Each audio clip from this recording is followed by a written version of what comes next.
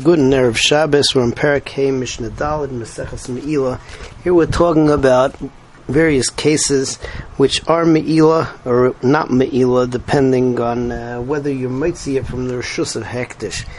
Case number one is the Gizbar goes and he takes a rock or a beam of Hektish and he uses it for himself. Since he was able to deal with it before anyway, so his picking it up is not going to be mitzvah to chulin, and therefore that's not me'ilah. However, if he gives it to his friend, so his friend acts as his shliach, and the gizbar will in fact be over on me'ilah. Case number two.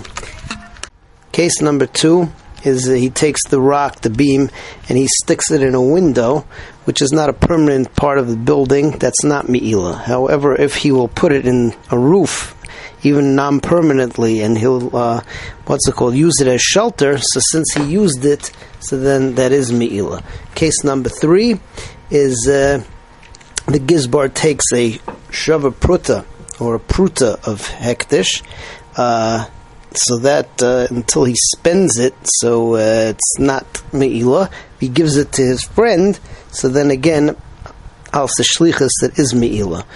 If he would give the pruta to a bath attendant, the minute he gives it to a bath attendant, even if he doesn't use the bath, so then the gizbar would be me'il behektish, because as soon as he gives it to the bath attendant, he has the zechus to use the bath, and therefore is over on me'ilah. So that's Mishnah Daled. Let's see it inside.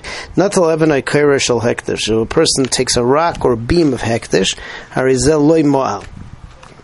So it's not me'ilah because he's the gizbar.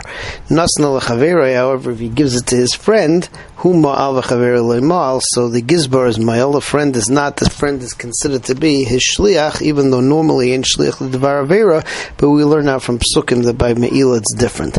But na'a b'teich beisai, he builds it into his house. Harizel loy mo'al. So he's not over a me'ilah. Ad shiyadur tachta b'shava pruta, unless he dwells underneath it, the value of a shava pruta, and then that would be me'ilah. Not a pruta shel hektish. If the gizbar takes a pruta shel hektish, harizel loy ma'al.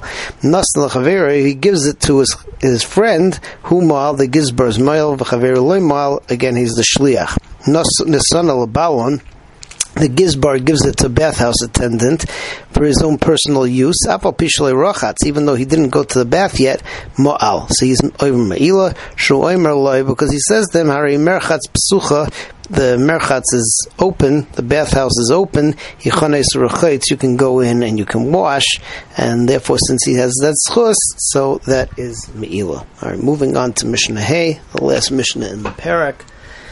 So, over here we talk about siruf. The halacha is that if he eats a shava pruta and he gives his friend to eat a shava pruta, or if he's nene and gives his friend hana of a shava pruta, he a half a pruta and his friend a half a pruta.